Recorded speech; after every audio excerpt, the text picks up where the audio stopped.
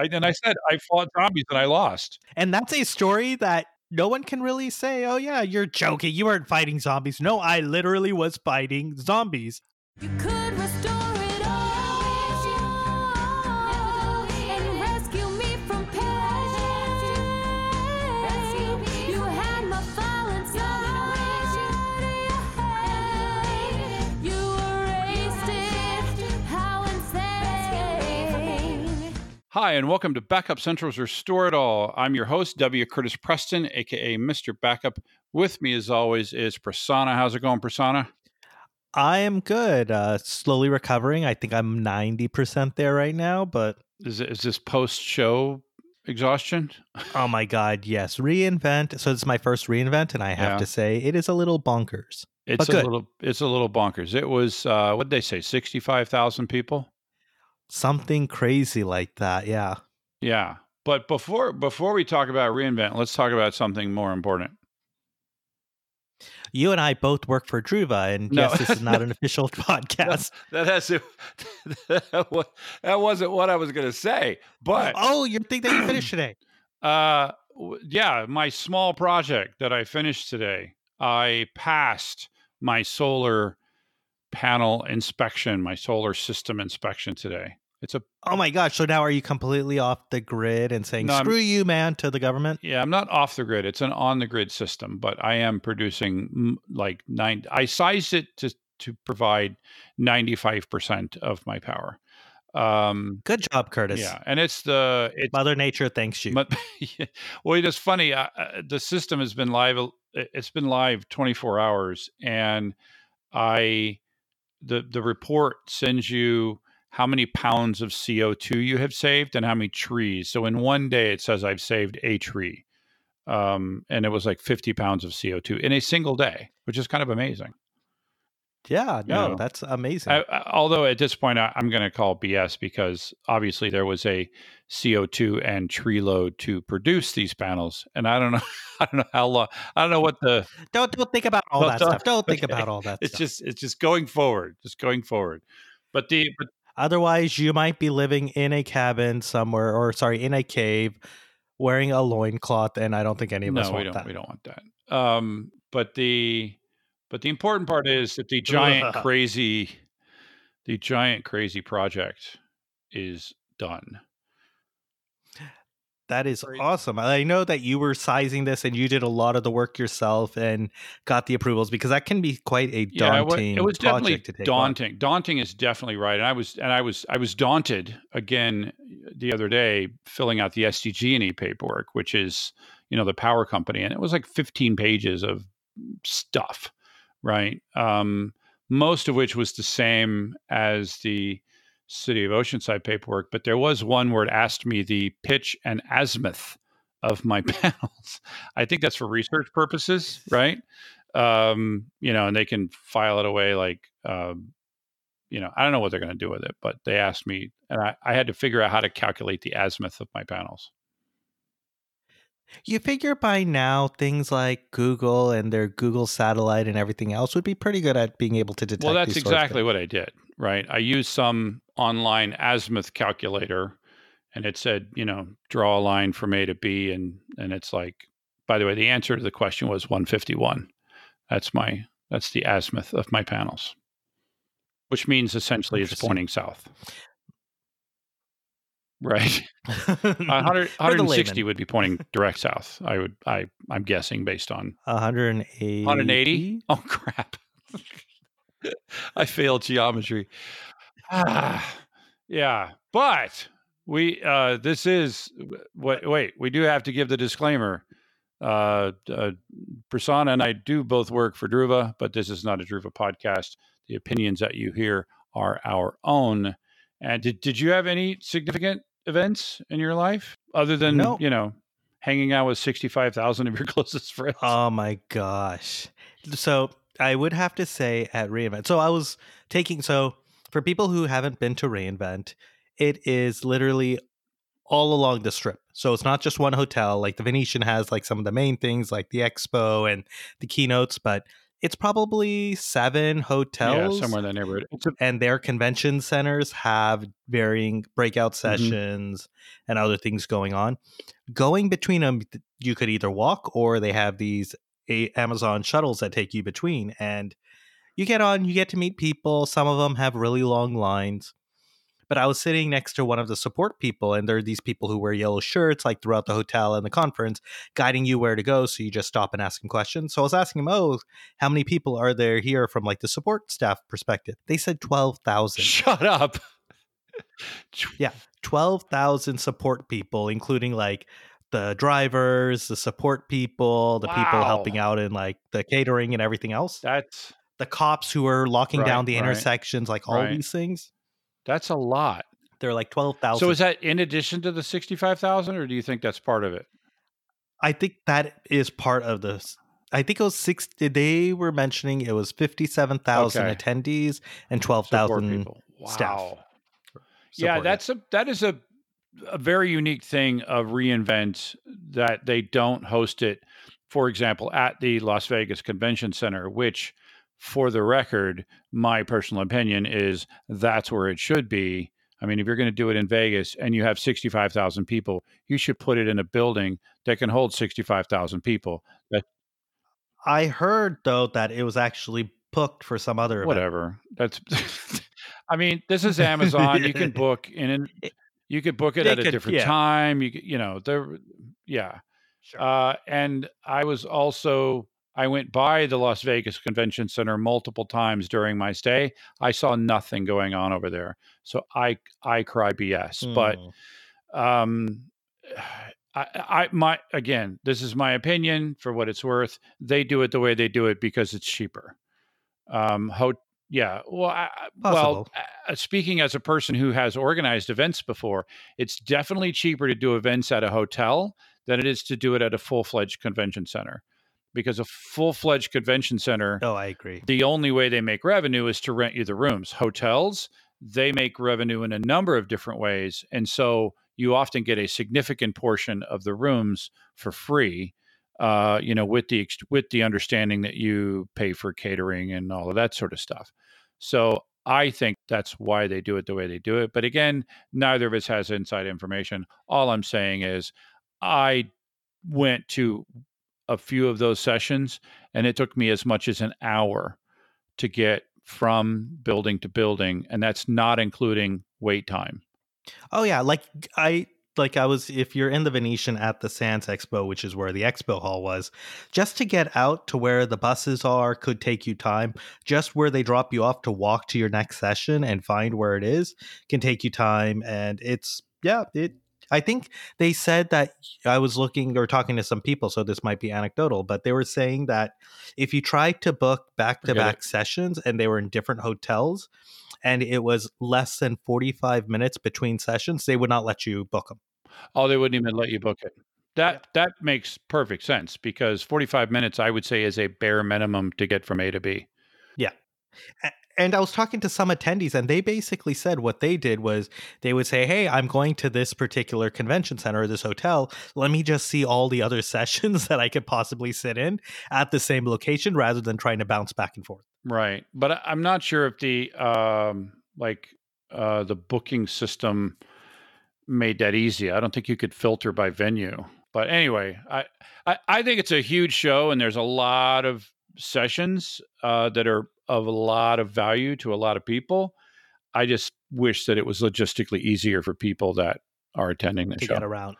Yeah. Yeah. And the nice thing though about reInvent is you could find a lot of the breakout sessions and other things online Including yours. afterwards. You had a breakout session. Yeah. So I did have a What breakout did you talk session. about? I co-presented with AWS, in fact, about how Druva is built on top of AWS and how we've created unique technology built on top of basic AWS services to enable data protection as a service. Yeah, I gave a number of the presentations at the booth. It's always interesting to speak, as people are walking by. But we had a really well attended booth. I've been to a lot of trade shows. There are always moments of calm and quiet.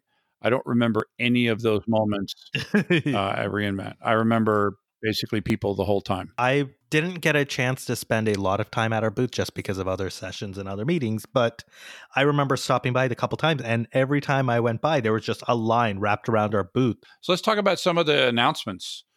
We obviously made a few announcements at the show. We talked about our support for backing up S3. We doing automatic staging of backups to the EBS, specifically EBS snapshots out to cheaper storage. And we announced global policies so that you can, with our Cloud Ranger offering, that you can set a single policy and then apply that policy across multiple accounts, even if it's hundreds of AWS accounts, because that's apparently a pretty common thing for people to have dozens or hundreds of AWS accounts, because there's really no penalty for doing so. AWS had 77 announcements at the show. I don't think Only 77? Yeah. Well, there were a bunch before the show, but there were 77 at the show. Let's talk about one that was a big announcement that, in our world, and that would be the GA status of Outposts. Sure. So Outpost was announced last year, pre-launch, right?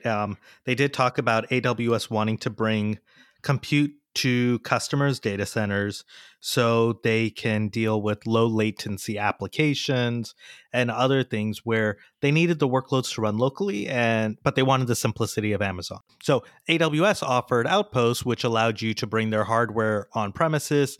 They would actually manage it, so customer did not have to worry about troubleshooting and everything else. You just give it power, give it networking. You could use all the Amazon management interfaces that you like and actually deploy EC2 and create EBS volumes on that Outpost instance locally. Right. And so this, it's GA now, and we get to see what it looks like, which is essentially, it comes with a rack, and then that rack is either partially or completely filled based on the model that you buy, right? Yep, and they have many different compute instances. I think they have some if you're looking to run analytics or machine learning.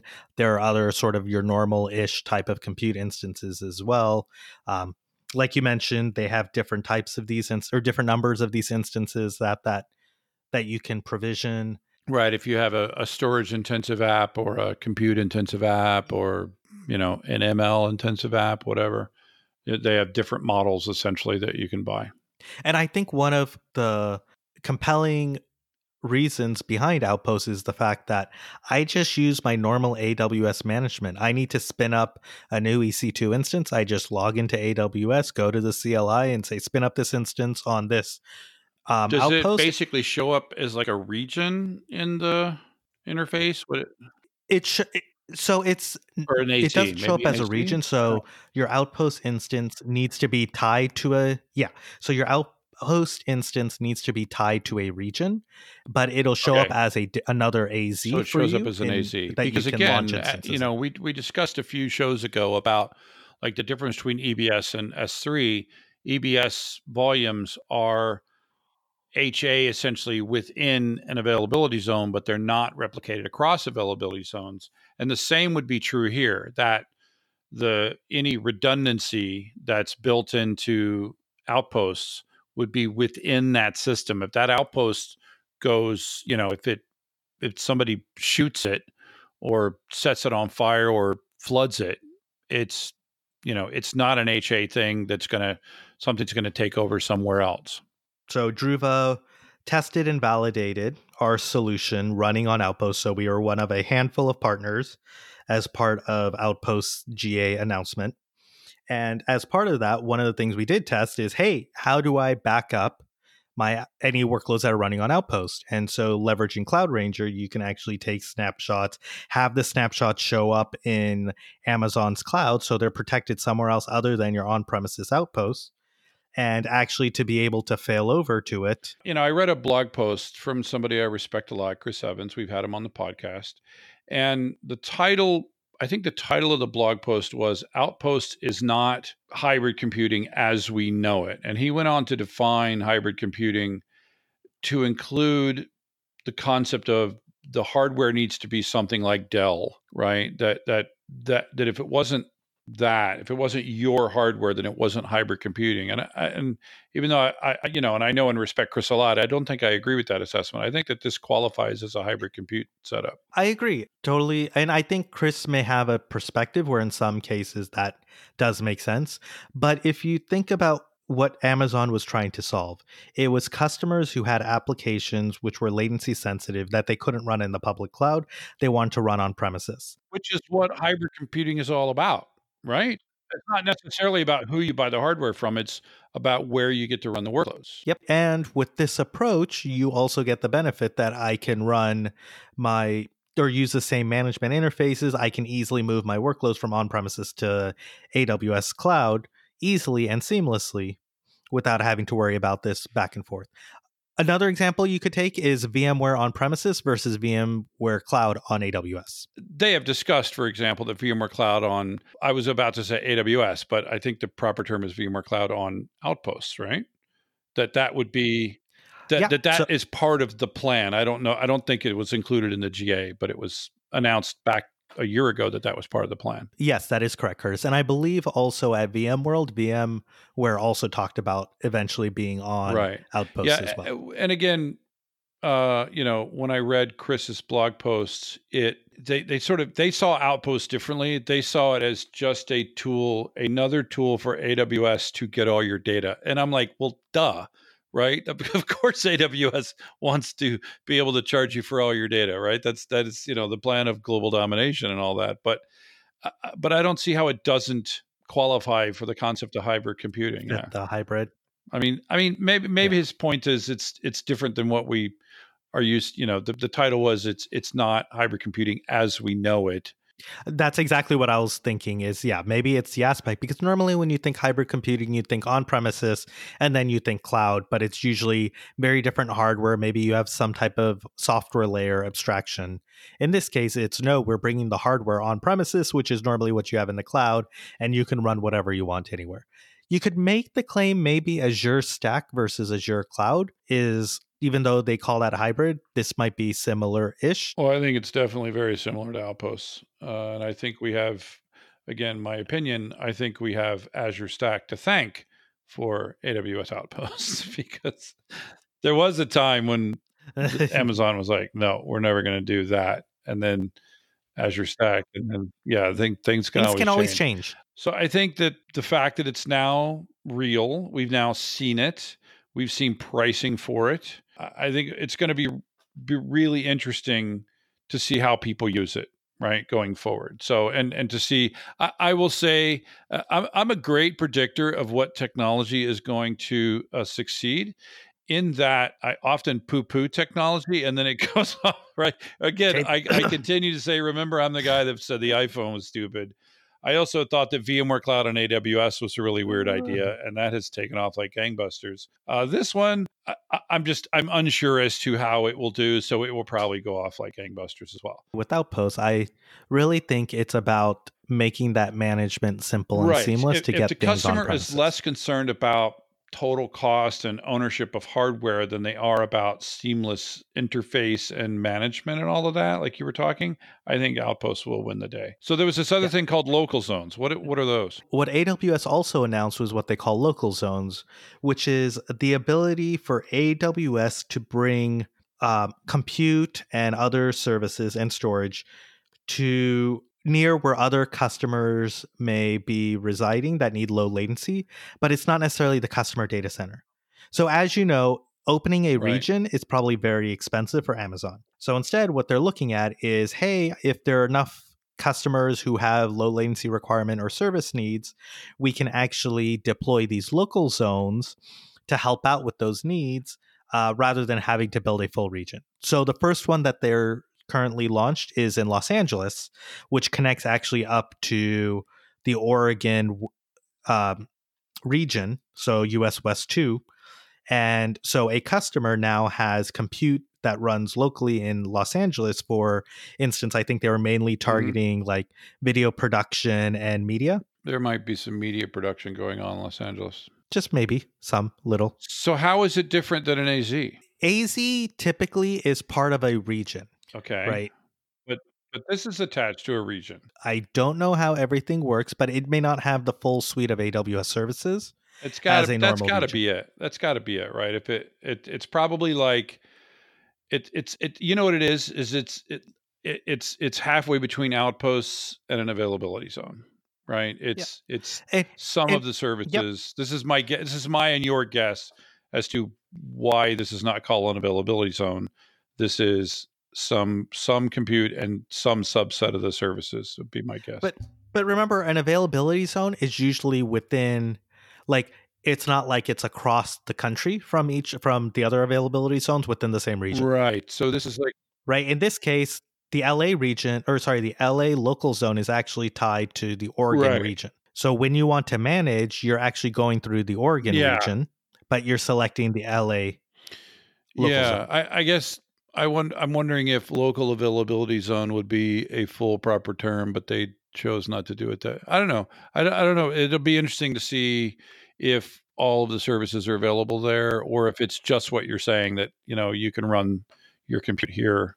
Or there's another reason for this as well. So another example is in Canada, there's only one region. And so some customers, they actually need the ability to have a disaster recovery site. I have a girlfriend who lives in Canada.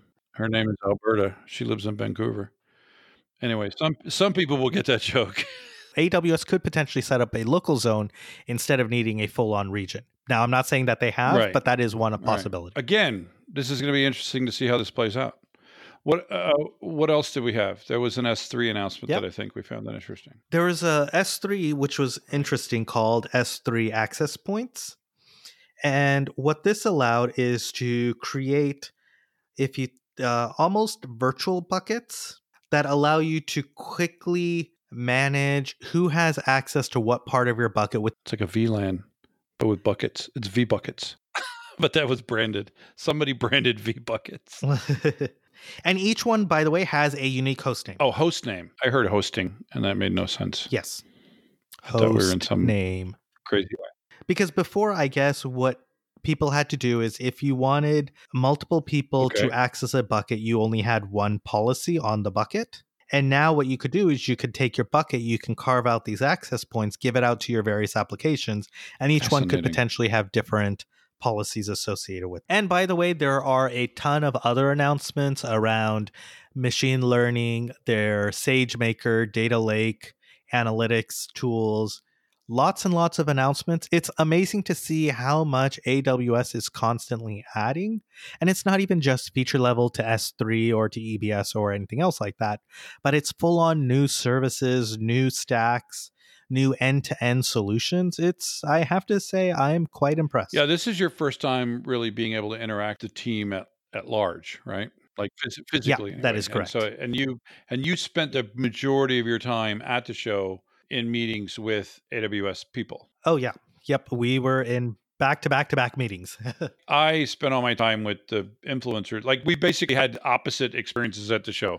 I had almost no Amazon interfaces, and all of my stuff was with the influencers and speaking to people at the booth and all that sort of stuff. But and then I had some free time, and so I decided to do some fighting of zombies. Tell the story. Wait, tell the story. All right, we'll close out with this.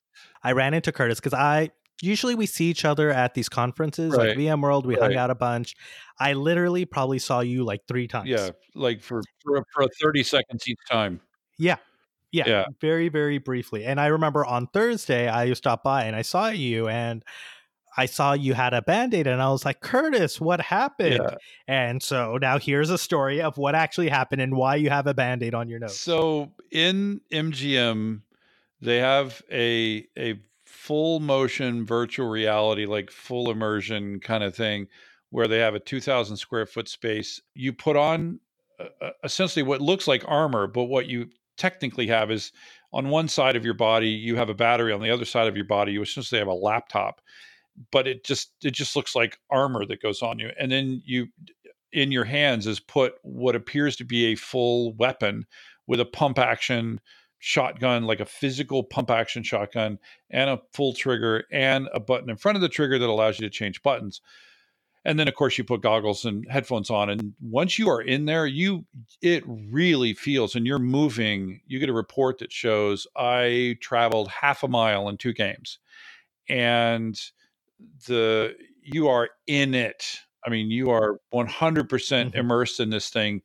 And so there was this moment that I was up on a rooftop fighting zombies, and the game master came on in the headset and said, "Hey, Rick Grimes," because of course that's the name I went by, which is from The Walking Dead. Yeah, Rick Rick Grimes. Grimes. Mhm. And he said, "Hey, Rick Grimes, just so you know, that's a bad corner because I was in what I thought was a corner, and I was defending the elevator exit from the zombies that were coming out of that." And he's like, "Just so you know, the zombies could be behind you." I turned around, I saw a bunch of zombies behind me, and I leaped, like ran basically full full Oh no. speed away from the zombies that were approaching me from behind, not realizing, although I should have realized because of what was, but I was in it. I was in the zone, right? And I literally ran directly into a wall face first and I didn't knock myself out, but I ended up on the floor. Right. That's how hard I hit how hard I Oh. hit it. And then once I step back up, they paused the game so the other people, because you can play up with up to 8 people. The guy said, "Hey, are you okay?" And I was bleeding like profusely because the headset had gouged out a section of my nose. Now I'm Uh-huh. just Googling these images. I would not call that a headset. That Yeah. thing that you wear on your eyes looks like a 8-inch tablet strapped in front of your eyes with these Well, giant headphones. it's a very typical virtual reality setup, right? You have headphones and a mic, and then you have the goggles. The goggles is what really I ran into, right? And it gouged Yeah. out my nose, and I bled profusely, and it required 2 Band-Aids and an alcohol wipe, to sort of get myself back together. And then they asked me, "Do you want to go sit down or do you want to get back in the game?" And I, of course, said, "Get me back in the game, coach." And I went back in and we killed some more zombies, and then I came back to the booth with, I lived through the rest of that was an evening, and then the next day I was cleaning my face and the band-aids came off, and so I approached the booth. And when I approached the booth, it was still very raw and maybe even bleeding a little bit, and that's when I came to the booth and they were like, "What are you doing?" And I'm like, I said, "I fought zombies and I lost." They're like, "Are And you they're like, okay, Curtis?" At least you have a great story. Like, and that's a story that no one can really say, "Oh yeah, you're joking. You weren't fighting zombies." No, I literally was fighting zombies. third party that does this, by the way, is called Zero Latency. And if you Google Zero Latency virtual reality, you'll find a number of places around the world and around the US. Looks like about, I think, 8 They or say so. 34. No, in the US. In the US, there's like Oh, eight, okay. 8 or 9. And one's in Vegas. I know one's in Orlando, one's in Oregon. They're like totally, not necessarily the usual places. Vegas, I would call a usual place. Orlando's probably a usual place, but they're all over. And all I have to say, it's one of the coolest things I've ever done. I ended up playing it 4 times. It was $50 for 30 minutes, which I considered a bargain based on the experience. You It is a physical workout. At the end of that 30 minutes, you are, sweating, and, and you have put in some effort and you have killed a lot of zombies and or robots, depending on which game.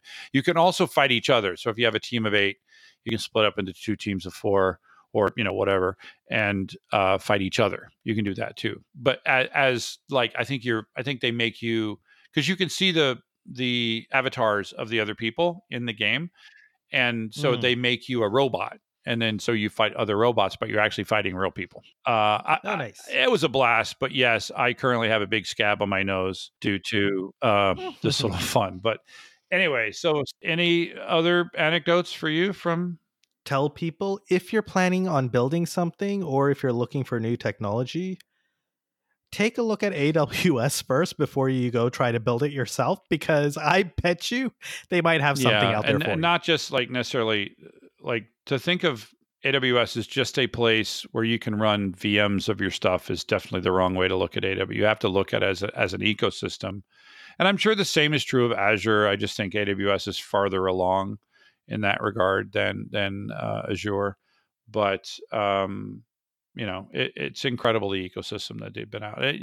Of the 77 announcements, of which we only covered 3, a lot of them had to do with things like ML and AI and things like that, specific applications having to do with that. So it'll be really interesting to see how. That'll finish out this episode of Restore It All. Make sure to subscribe so that you can restore it all. There was a file, but I deleted it. Too bad your backup system isn't worth a spit.